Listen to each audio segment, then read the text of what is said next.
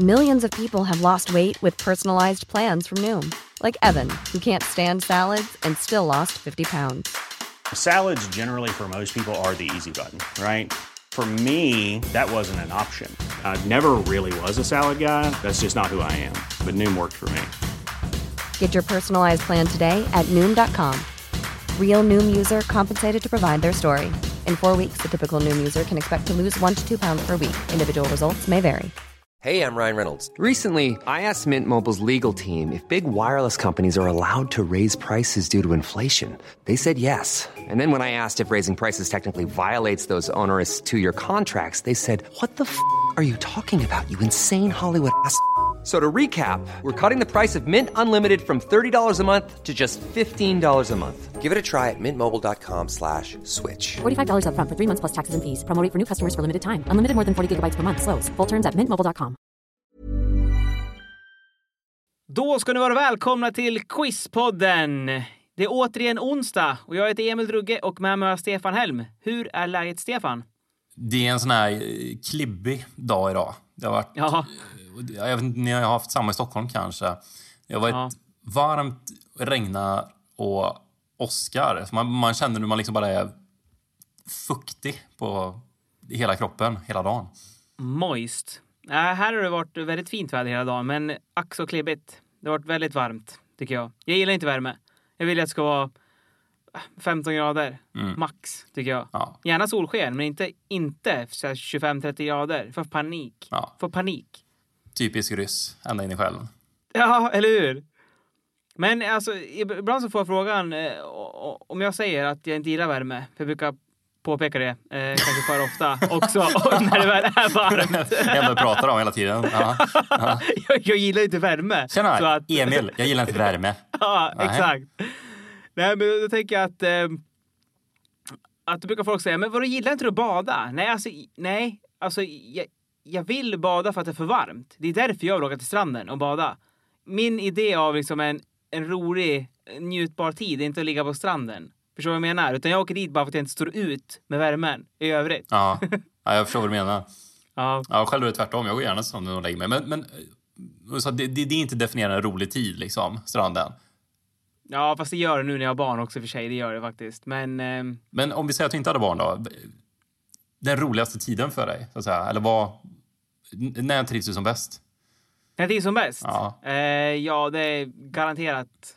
När jag sitter i en mörken studio och lyssnar på en gammal dokumentär. Och ingen stör mig. Exakt, det var ju spot on där. Men så länge det inte är något liksom så här, alltså om man tar situationen mer än så här mänskliga liksom förhållanden eller någonting, att man sitter och umgås med en nära vän eller sin älskade sambo, det är ju liksom, det slår ju allt. Men om man sätter en situation, då är det ju garanterat någonting med musik. Alltså när jag får riktigt nörda in med på någonting. Det är bland det bästa som finns. Men snackade du inte det här för några år sedan? För mig att du hade köpt Beatles-skivor inspelade i mono-ljud och inte i stereo, va? Var det inte så? Ja, men alltså alla Beatles-skivor släpptes ju i mono. Fram tills de började släppa stereomixar. Och det gjorde de inte förrän typ 66. Och då hade ju Beatles haft halva sin karriär nästan. Och de släppte ju fortfarande monomixar en bra bit in. Jag tror det bara är sista albumet, Abbey Road, som inte släppte i mono faktiskt. Och alla de här albumen finns då samlade i en box som heter typ Beatles monobox. Bara kort och gott heter den. Och där finns det så här alla de här monomixarna då, som är släppta sen förr, som man kan lyssna på nu återigen på CD då. Väldigt bra box tycker jag. Jag kommer ihåg vi pratade om det. Jag för mig att du nämnde det, att du var väldigt glad över det, att du hade fått tag i den här monoboxen, eller att de hade släppt den här monoboxen. Ja. Att det var en härlig dag för dig. Och sen så sa jag, fan vi ska åka till Turkiet här nu. Med jobbet, ligga och sola och bada lite. Det ska bli jäkligt gött. Och du bara, ja i alla fall, den här monomixen då. Säkert. Kan tänka mig att det låter som mig. Men skit i det nu kör vi.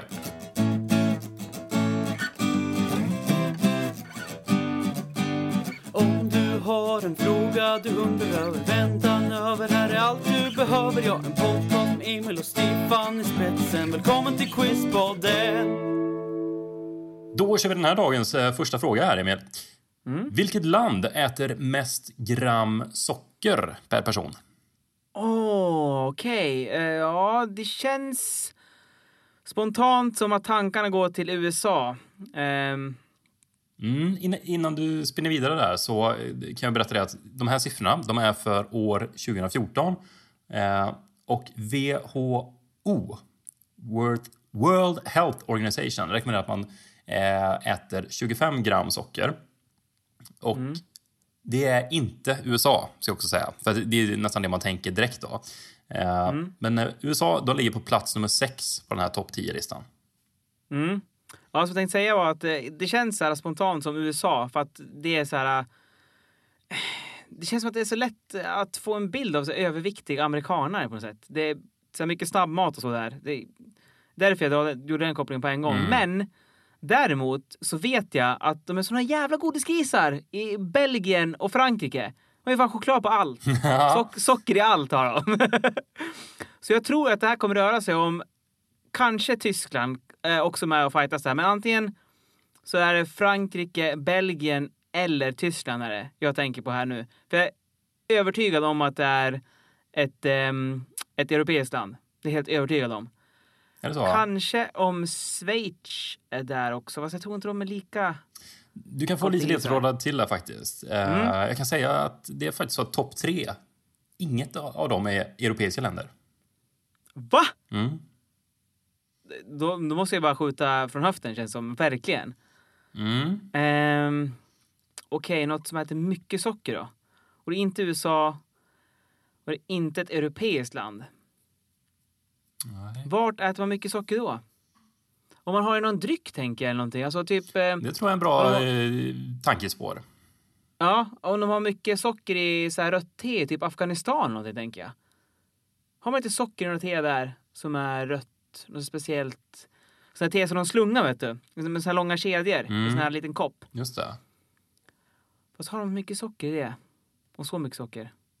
Afghanistan, det var det första jag höftade på. Ska jag ta det? Nej, det är väl kanske inte te direkt jag tänker på. Vad jag tror att mycket av det här sockret kommer ifrån. Men det är någon annan dryck. Men inte te. Då är det nog kaffe då. Och då tänker jag, Bolivia, Colombia kanske.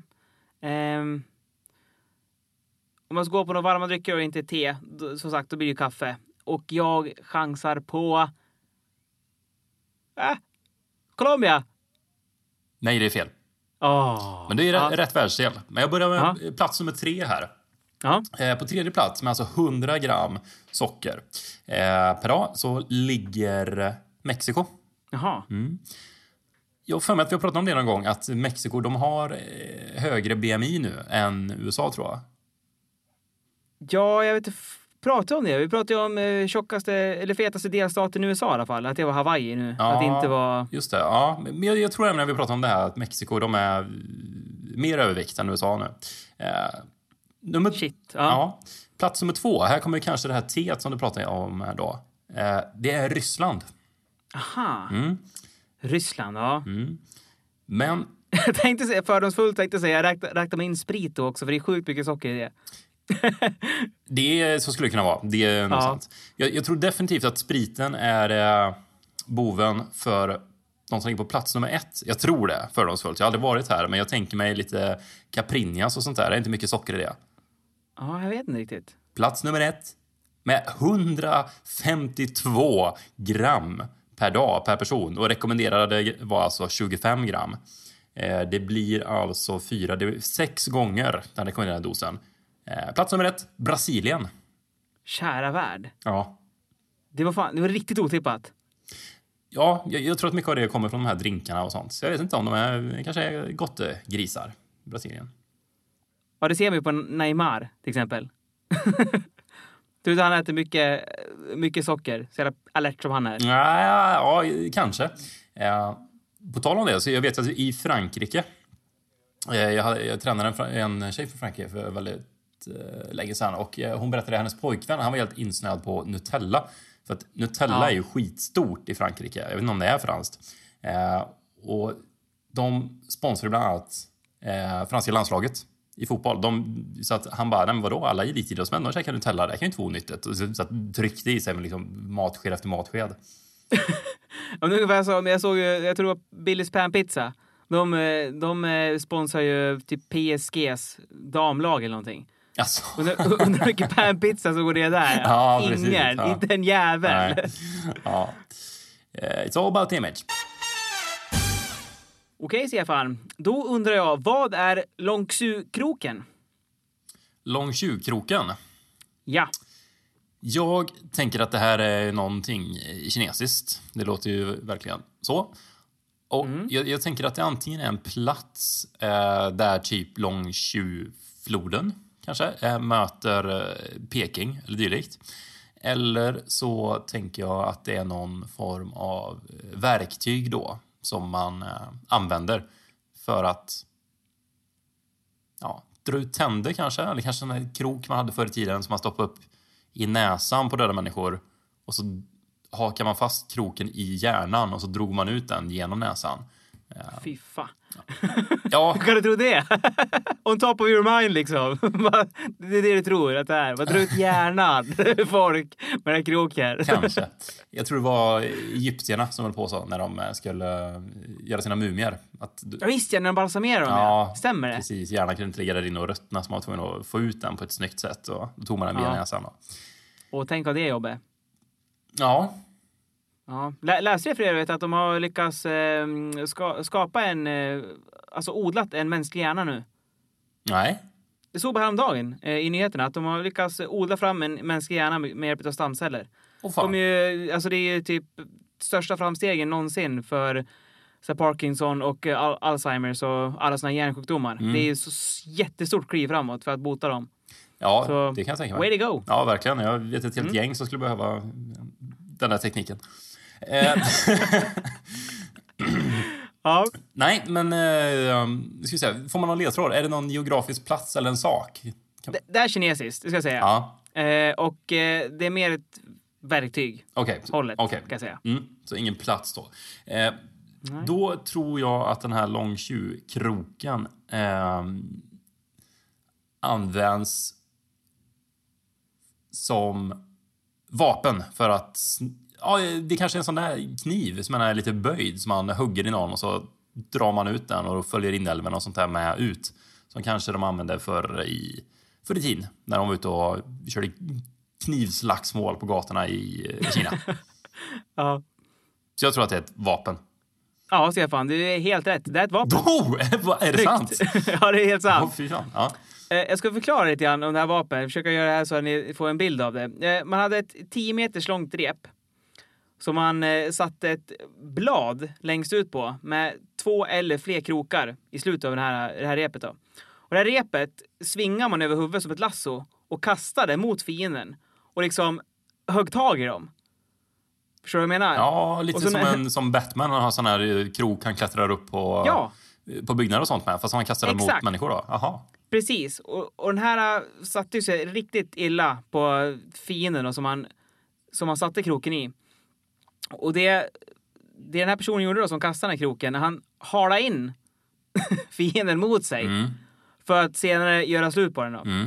På nära håll. Men grejen var att det här var ofta så hade man liksom så här hullingar och grejer på den här kroken som satte sig i kroppen.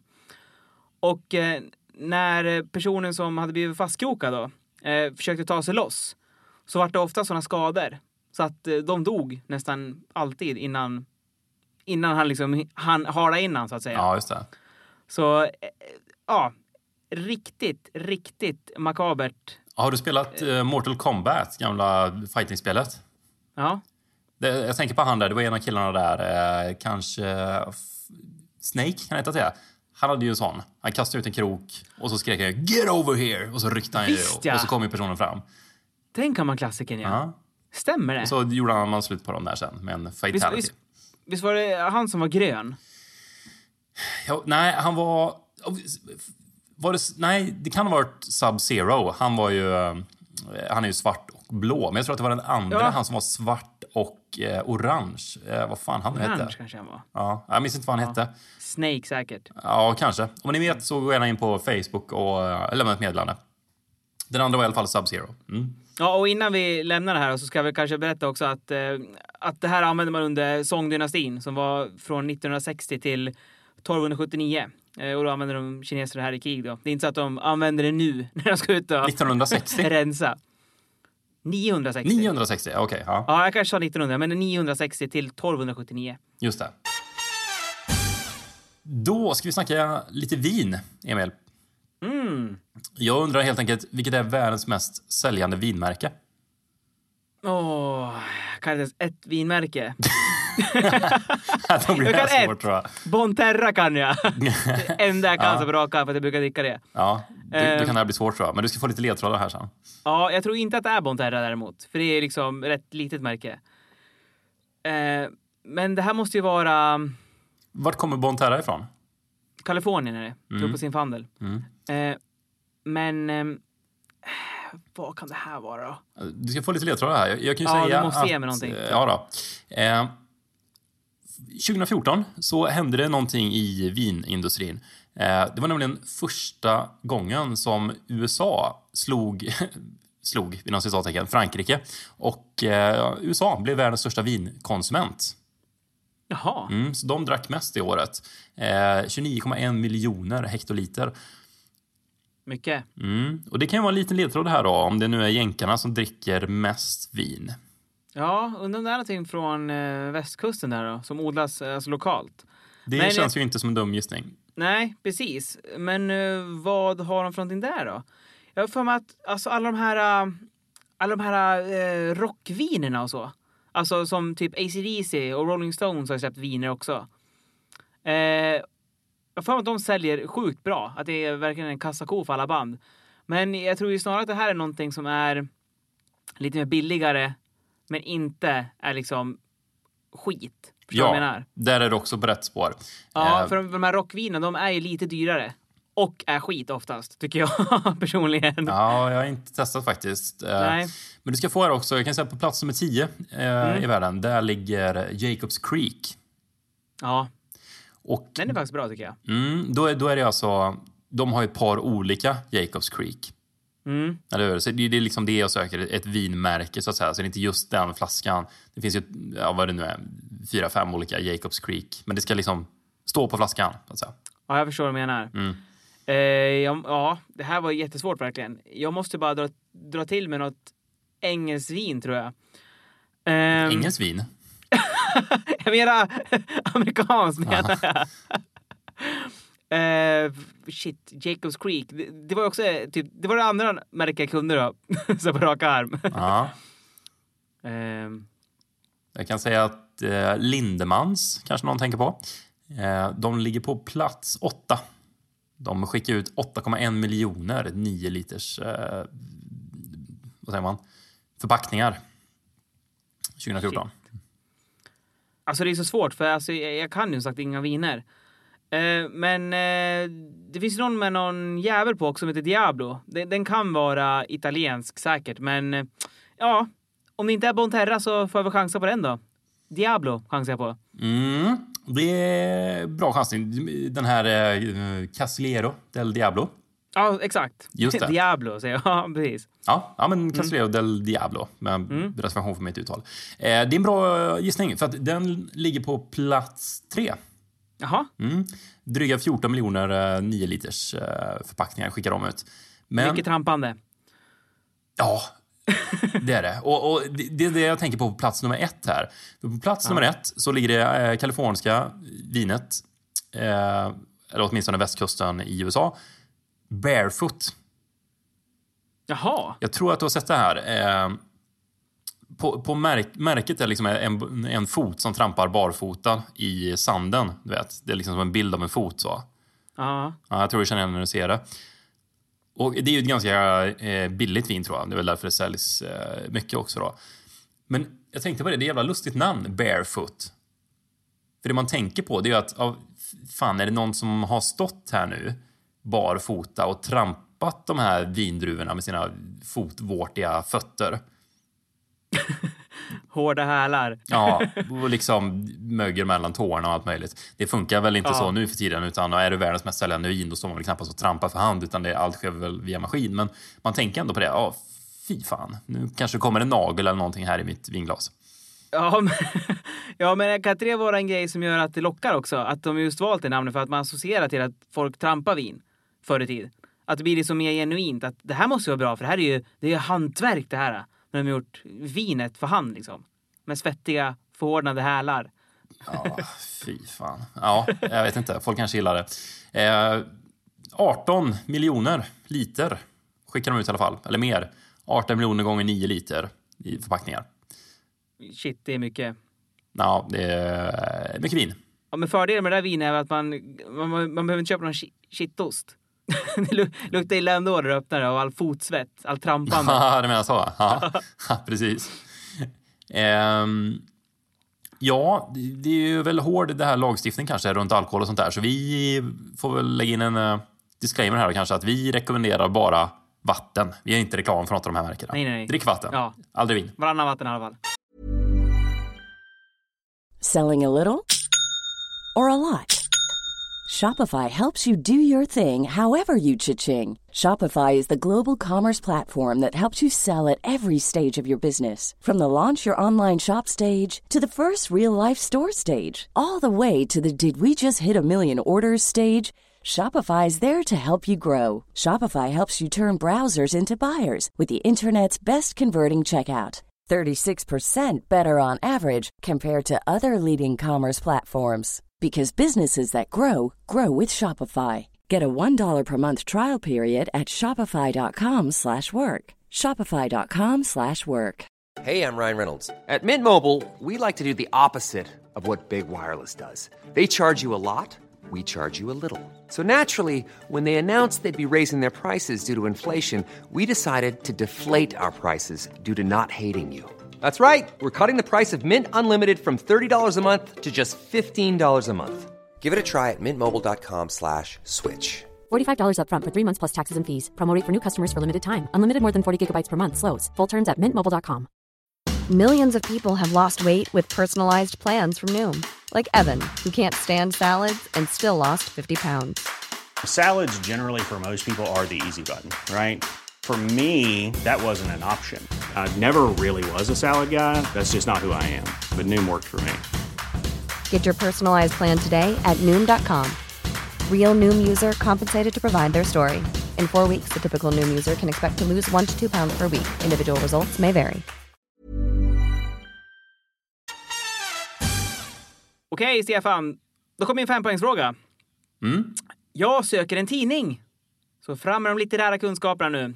På 5 poäng. Den här tidningen grundades i San Francisco 1967 utav Jan Wenner och Ralph J. Gleason. 57 sa du? 67. 67. Okej, gammal tidning. Jag kan inte så många amerikanska tidningar. Eller ja, några kan man i och för sig dra upp där. Men jag tänkte direkt då, det var ju Rolling Stone Magazine. Man kan Wired. Man kan Vogue. Ja, det är väl kanske de som jag kommer på nu i alla fall på rak arm. Wired, det är en IT-tidning. Så den kan man väl ta bort.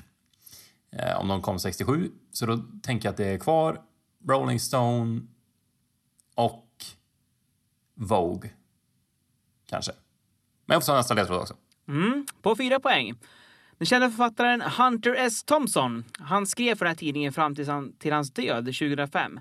Och det var även i den här tidningen som Fear and Loathing in Las Vegas för första gången såg dagens ljus. Har du sett den filmen? Precis. Fear and Loathing? Ja, den handlar väl om han. Eller om den är gjord av han, eller vad det är. Ja, den är gjord av han. Men den är ju skriven på så kallad Gonzo-journalistik som är döpt efter Hunter S. Thompson, som även kallas för Gonzo. Och det är att man själv upplever det man skriver om. Han skrev till exempel en bok som heter Hells Angels. Då gick han med i Hells Angels och levde med dem. Ja, just det. I flera år. Och så skriver han om dem så. Just det. Vilket var helt nytt när han gjorde det. Ja.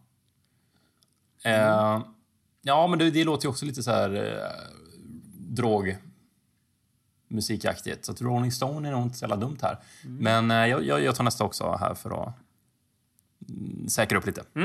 På 3 poäng. George Harrison, apropå Beatles då, gitarristen i Beatles. Han skrev låten This Guitar 1975 och i andra versen på den här låten så refererar han till den här tidningen som ett svar på en dålig recension som han fick på en tidigare turné och albumet Dark Horse. Ja, men det är ju någon musiktidning då. Och det finns några mer alltså. Nu är det bara Rolling Stone jag kommer att tänka på hela tiden. Men nej, jag tar en till. Jag tror att det är den tidningen. Men jag vet att det finns någon mer musiktidning som är väldigt stor. Men jag kommer inte på någon nu. Det finns ju självklart så här Rock Magazine och allt möjligt. Men liksom någon gammal så är det bara Rolling Stone jag tänker på. Ge mig nästa också. Okej, på 2 poäng. Filmen Almost Famous från år 2000 handlar om en 15-årig journalistik som skriver för den här tidningen. Ja, jag har sett filmen men jag minns inte riktigt vilken tidning det är. Men nu får jag gärna ge mig här. Så att nu drar jag till med Rolling Stone Magazine. Okej, jag läser vidare sista ledtråd också så ni där hemma får gissa också. På 1 poäng. Grundaren Wenner skrev redan i det första numret av tidningen att namnet på tidningen kommer från en 50-tals blueslåt av Muddy Waters och även ett av världens största dåvarande rockband och en Bob Dylan-låt som heter Like a Rolling Stone. Tidningen jag söker är Rolling Stone Magazine. Ja, det var det. Jajamän. Det känns som att de sysslar mycket med listor nu för tiden. Väldigt mycket listor är det. Väldigt mycket listor. Top 500. Men fan bryr sig om liksom 390. Förstår du vad jag menar? Ja, men det är alltid så här. 10 här räcker. Ja, men här är liksom topp 100 bästa låtarna. Topp 20 bästa sångarna någonsin. Topp 10 bästa gitarristerna det här året. Ja. Det är väldigt mycket listor. Orka. Men jag tror att det är det som får igång fansen. Så liksom, hur fan kan Freddie Mercury hamna 2 bakom någon annan? Ja. Så att det kanske är smart. Sant. Känd för sina ikoniska omslag. Det är ett väldigt känt där med John Lennon och Yoko Ono. När John Lennon ligger naken och håller om en påklädd Yoko Ono. Fotades av Ann Leibovitz samma dag som John Lennon var skjuten, tror jag. Alltså, det var det? Ja, sista foto han gjorde. Uppenbarligen inte sista foto. För sista foto, det är ju när han skriver autograf åt mördaren. Några timmar innan. På Catch and Rye-boken där. Det lär finnas några foton när han ligger på bårhuset också någonstans, tror jag. Ja, det finns säkert. Garanterat. Jag har inte googlat det. På första numret som gavs ut, då var det också John Lennon som var på omslaget. Och då var det från filmen How I Won the War som släpptes 1967. Och det är alltså någon film som han gjorde när han tyckte att han hade för lite att göra då. Mellan Beatles-albumen. Har du sett den? Nej. Den finns bara i stereo. Då kommer 5-poängsfråga här, Emil. Och jag söker en person. Okej. Den här personen har sålt någonstans mellan 2 till 4 miljarder böcker. Shit! 2 till 4 miljarder? Fan, alltså jag trodde att Stephen King var en av tungviktarna. Han har ju sålt 300 miljoner någonting, tror jag. 350 kanske. För övrigt precis börjat läsa The Shining. Sjukt bra, tycker jag den är. Att läsa. Han är fantastisk på att skriva, Stephen King. Men återigen till det här... Såg du inte det för några månader sedan? Alltså, du började läsa den precis. Nej, att jag hade köpt den. Att jag funderade på att börja med den till hösten. Ja, det var så då. Okej. Ja. Jag läste en annan då, bok som jag också köpte. Men återigen till den här 2 miljarders försäljaren då. Shit, det är mycket det. Kan det vara J.K. Rowling, heter hon så? Ja, det gör hon ju. Hon ligger väl också runt där 400 miljoner streck eller någonting. Här låter sjukt mycket. Det måste ju vara till Bibeln här eller någonting. Svara Gud. Jag svarar Gud på den här frågan. Nej, men jag tar nästa ledtråd för det här. Ja, svårt. Det har varit mycket diskussion kring de här böckerna då. Och de har delat in personer i 2 läger. Vissa som då säger att han har skrivit sina verk själv, och vissa som säger att nej, det har han inte gjort. Det var han har haft andra personer som har varit med och hjälpt han, eller den här personen har inte skrivit de här grejerna överhuvudtaget, utan han har bara tagit cred för det. Ja, kanske är Gud då. Ja. Eller så kanske det är, mina tankar gick iväg till Dostojevskij kanske. Eftersom jag tänker sig psykologiskt, han skrev mycket psykologiska böcker. Du läste väl Brott och straff här för några månader sedan? Ja, jag började lite grann, men jag har inte tagit mig igenom den än. Nej. Det är en bok som jag ska ta med någon gång. Jag har det som mål. Någon gång ska jag läsa den. Kanske efter The Shining, får se. Men jag tar nästa nivå, tack. För Dostojevskij känns som en... Ja, i och för sig. Ja. 2 miljarder böcker. Ja. På 3 poäng. Den här personen har smeknamnet Avons Svan. Efter en flod som rinner nära den här personens barndomshem. Avons Svan. Det måste nästan vara någon jättegammal, tänker jag. Alltså, långt tillbaka. Det kan inte vara någon, alltså som någon modern författare som har skrivit en typ Da Vinci-koden. Vad heter han? Brown. Dan Brown, ja. Dan Brown. Det kan inte vara någon sån figur. För det är för mycket böcker. Det måste vara under så lång period. Och även under en period då det inte fanns lika mycket konkurrens. Kanske kan vara typ Ellen Edgar Poe eller någonting. Fast han skrev ju mycket... nej. Det var mycket för tidningar de skrev också. De här skräckförfattarna som publicerades. Som senare varit liksom sammanslagning. Sen novellsamlingar och grejer. Jag har fått nästa ledtråd. Född 1564 och räknas som en av de viktigaste människorna genom historien. 1500? Då är vi liksom nere mot Shakespeare och så. Väl? Eller är det senare? Ser han böcker? Jag ser bara pjäser han. Dostojevskij höll ju på... När var det? Typ mitten av 1800-talet. Slutet av 1800-talet kanske. Men han är så tung också, Dostojevskij. Alltså, det är som du... Alltså, du är ju verkligen... Du kör ju speedreading. Du läser ju fan ut en bok på en dag. Och du har inte ens läst igenom Brott och straffen. Nej. Det är väldigt tungrott. Jag tror inte att 2 miljarder har liksom tagit sig an hans böcker. Jag har en kvar, eller hur? Ja, kör den. Har bland annat skrivit En midsommarnattsdröm och ligger bakom det kända citatet To be or not to be. That is the question. Då är det ju William Shakespeare. Ja, rätt. Ja, shit alltså. Ja, 2-4 miljarder böcker. Ja. Ja, det är ju sjukt mycket. Men som sagt, han har haft 400-500 år mer än liksom en Stephen King på oss också att skriva, eller att sälja i alla fall. Ja, precis. Och många av de här är ju ganska berömda då. Romeo och Julia gjorde väl han, och Hamlet och alla de här. Jag kan tycka att en diff på 2 miljarder är sjukt mycket, men samtidigt så är det väldigt svårt att hämta statistik från 677. Hur många verk sålde han då? Ja, precis. Othello, Macbeth har vi också. Ja. Det här Avons Svan då, han föddes ju i ett ställe som heter Stratford upon Avon. Kan man ju det. Dog 1616, 52 gammal. Höll ju till mycket på The Globe Theatre, som jag varit och tittat på i London här. Ja. Eller åtminstone en replika som har byggt upp. Ja. Har du sett några av de här pjäserna? Nej, inte som pjäs. Jag har ju sett någon film på den originalversionen av Shakespeare. Jag hade en uppgift i 9:an, kommer jag ihåg. Då fick vi först kolla på den vanliga versionen utav, alltså en klassisk Shakespeare-uppsättning då, som var filmad. Så vi kan även se den här med Leonardo DiCaprio när han kör en modern tappning på den. Vad är den heter? Heter den Shakespeare in Love, va?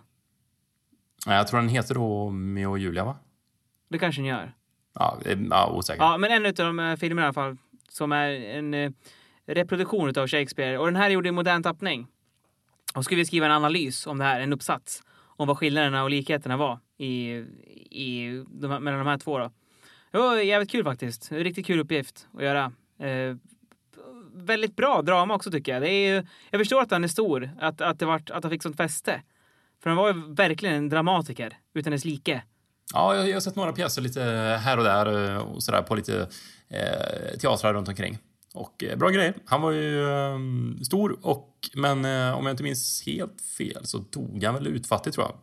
För att det gick pipan där i slutet för han. Jaså. Men jag skulle låta det vara osagt. Det var guiden berättade det när vi var i London här senast. När han pratade om Shakespeares liv.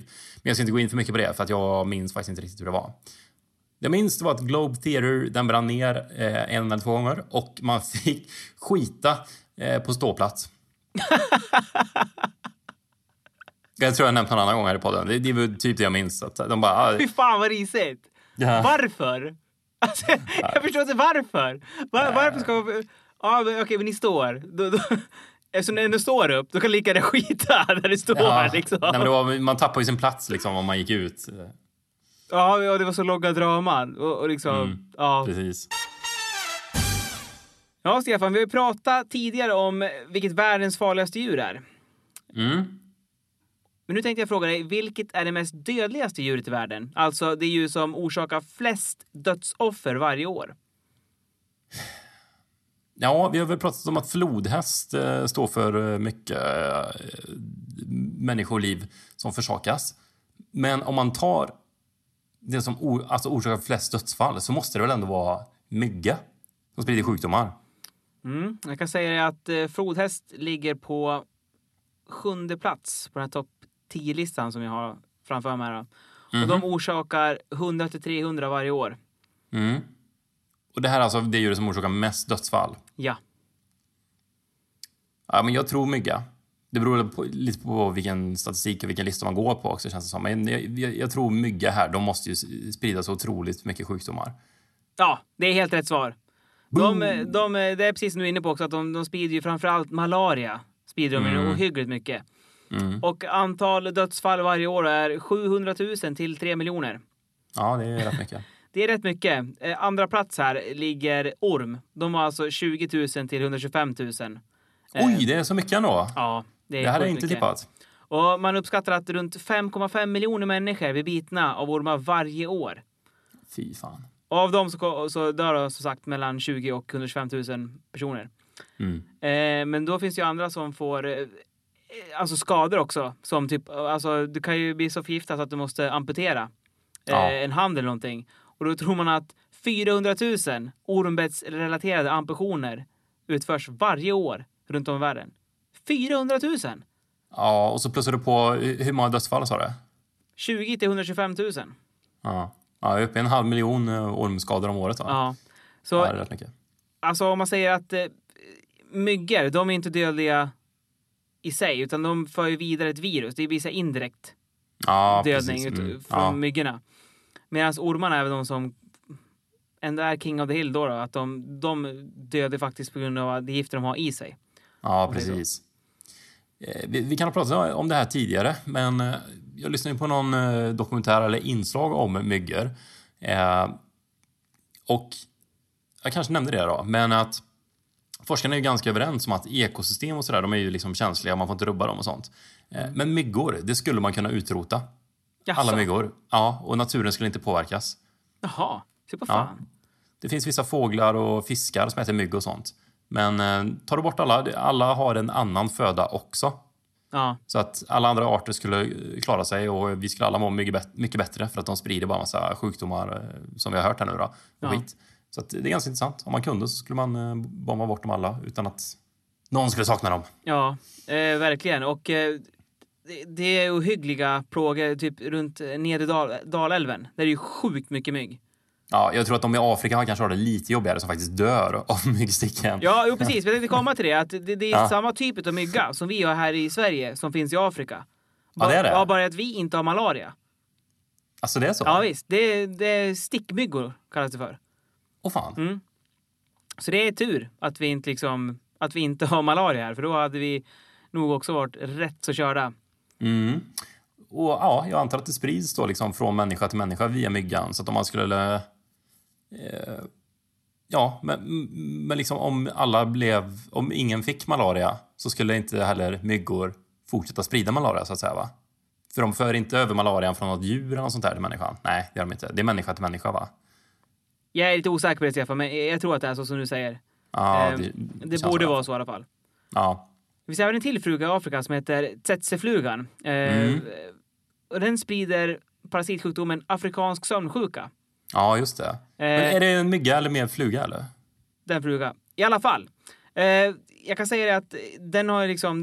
Den kommer i liksom epidemier den här afrikanska sömnsjukan. Och i vissa perioden så har den dödat fler människor än AIDS har gjort.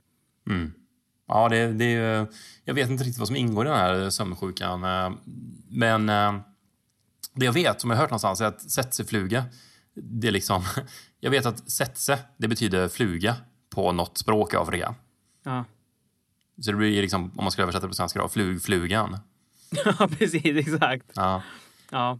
Jag kanske har nämnt det när jag fick den här dengue fever. Ja, det har du. Ja, just det, när jag fick de här sömnsymptomen. Ja, var var du då någonstans? Thailand, va?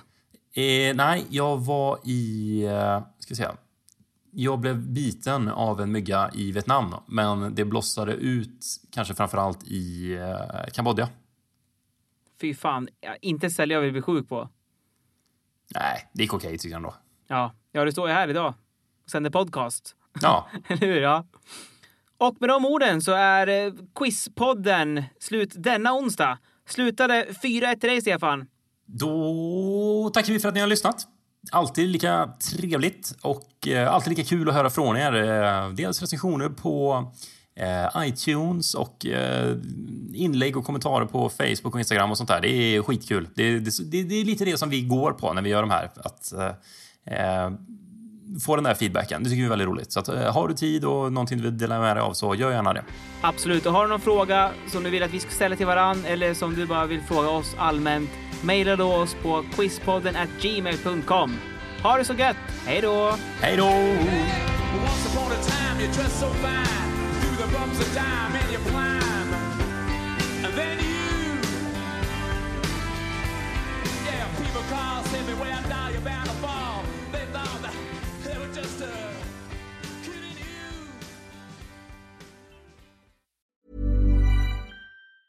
Hi, I'm Daniel, founder of Pretty Litter. Did you know cats tend to hide symptoms of sickness and pain? I learned this the hard way after losing my cat, Gingy. So I created Pretty Litter, a health monitoring litter that helps detect early signs of illness by changing colors, saving you money and potentially your cat's life. Pretty Litter is veterinarian developed, and it's the easiest way to keep tabs on your fur baby's health right at home. Go to prettylitter.com and use code ACAST for 20% off your first order and a free cat toy. Terms and conditions apply. See site for details. Planning for your next trip? Elevate your travel style with Quince. Quince has all the jet-setting essentials you'll want for your next getaway, like European linen, premium luggage options, buttery soft Italian leather bags, and so much more. And is all priced at 50 to 80% less than similar brands. Plus, Quince only works with factories that use safe and ethical manufacturing practices. Pack your bags with high-quality essentials you'll be wearing for vacations to come with Quince. Go to quince.com/pack for free shipping and 365-day returns.